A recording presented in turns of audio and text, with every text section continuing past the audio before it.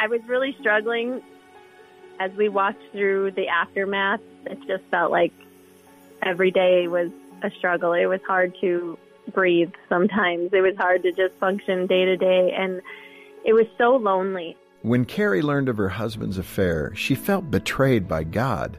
She lost hope until she heard a Focus on the Family podcast. The reason why I listened to it over and over again is because it felt like I was sitting down with a friend who was telling me, like, I've been there and it's okay and you can do this, and I promise in the end it's going to be worth it. And it just broke me in a good way. I'm Jim Daly. Working together, we can heal more broken marriages like Carrie's and give families hope. Please call 800, the letter A in the word family. That's 800-A-FAMILY. Or donate at focusonthefamily.com/hope. And your gift will be doubled.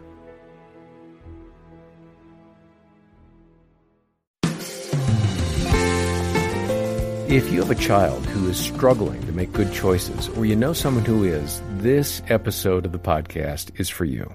I'm John Fuller, along with Dr. Danny Huerta, who heads our parenting department. And Danny, the statistics are very disturbing about addiction today in young people. Yeah, I was looking at the National Center for Drug Abuse statistics, and listen to these, John. It says that 1 of 8 teenagers abuse an illicit substance every year. Wow. So 1 in 8. And then almost 12 million of 18 to 25-year-olds struggle with binge drinking. And if you look at the statistics, they go all the way to 8th graders. And 8th graders, 9% of 8th graders are using substances, even alcohol. It is a problem. It's a very real issue. And the big one for me is that overdose deaths. The big one for me is that overdose deaths have gone up 500% since 1999 for 15 to 24-year-olds. Wow. That has to stop, John. It's out of control. I have a friend whose daughter works at an emergency room, and she told him the biggest problem we have, the number one problem, isn't drugs, it's alcohol. So some of those stats that you shared would back that up, right, in terms of the availability and the abuse of it. Well, we are going to hear now some more from Allison Botke, and she walked a difficult journey with her son. Here she is with Jim Daly. Going back to that question of enabling versus helping in a loving way, what were those things specifically with your son that you think back on now that you enabled him, that it actually worked against him? For me, I think it was making excuses for the trouble he was getting into and the...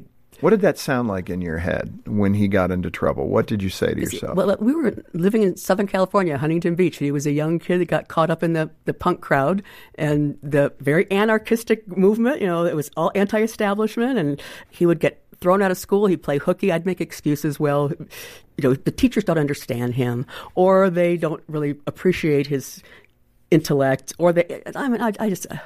Well, these are things that all of us as parents do. I mean, that's why I wanted you to express them. I think to some extent we all do, but not that's a hard one, because I think a lot of parents don't have that back, you know, the history that I have, but a lot of them, you know, have gone through some painful things, so they're compensating somehow. And that you want to be understanding. You know, oh well, yes, there you go, you got it. So for me, that excuses was a big thing for me. What was the breaking point between you and your son? What was that incident that arrested your attention and then you went, uh-oh, we've got a lot of work in front of us? That's a good term, arrested, because my son was arrested. It was New Year's Eve. Actually, he had a horrible motorcycle accident, almost killed himself. He was metal pins in his arms and in his legs. He was lucky to be alive.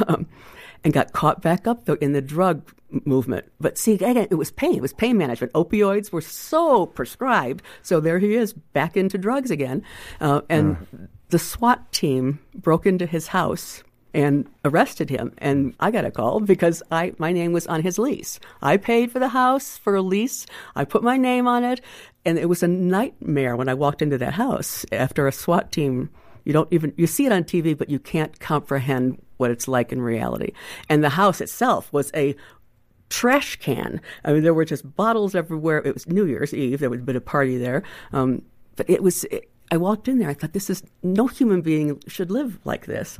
But then the connection to me really was that I put my name on the lease. I paid for this. It's not this mess I'm looking at.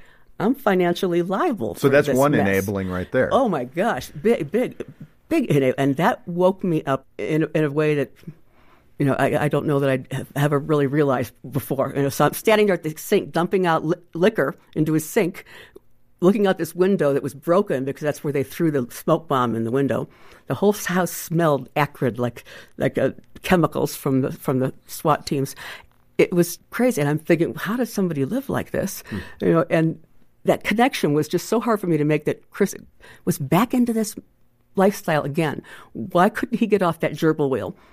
But it wasn't just why couldn't he get off the gerbil wheel, why couldn't I get off of it? Yeah. And I realized at that point I had to stop. I had to completely stop, and that's where my sanity steps came. I had to stop doing what I was doing and figure out why I was doing it. And no more focusing on him. I wasn't going to bail him out either. That was the last time I bailed him out. I think, that's where we're going to come back next time and speak to those things that you learned, the acronym SANITY and what that stands for. And that's really the basis of your book, trying to help parents be better equipped than you were as they begin to face these difficulties with their, I would say, codependent adult children, and what they're getting out of the relationship with mom and dad.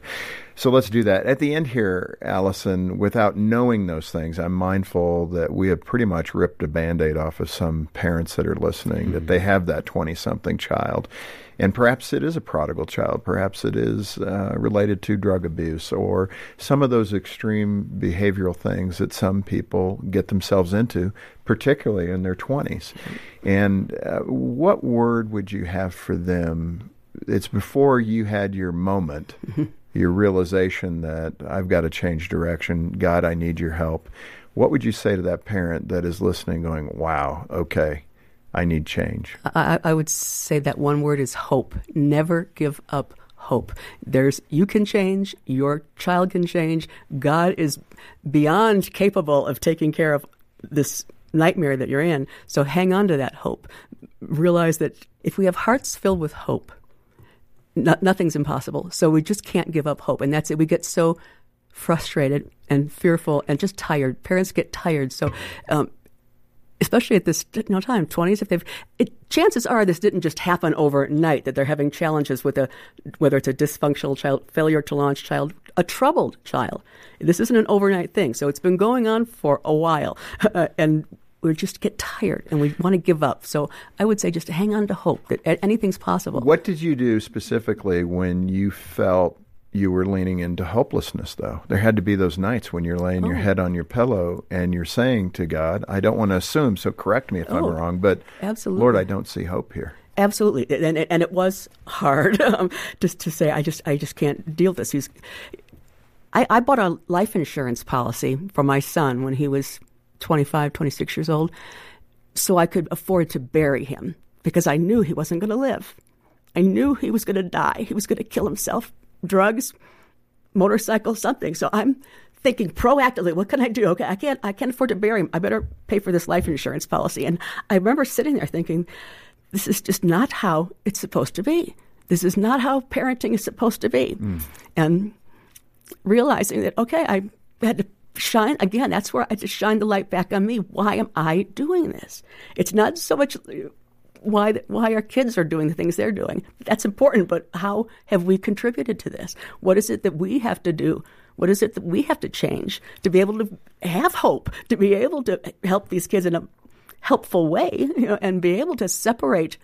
It's a separation because we're just, we're still connected to these kids, and there's got to be that separation. Yeah. No, I so appreciate that, Allison, in your heart, and I see the tears, and it's still raw, and that's appreciated by the people that are suffering and going through it right now. And I love the idea. Hang on to hope. That's all you've got.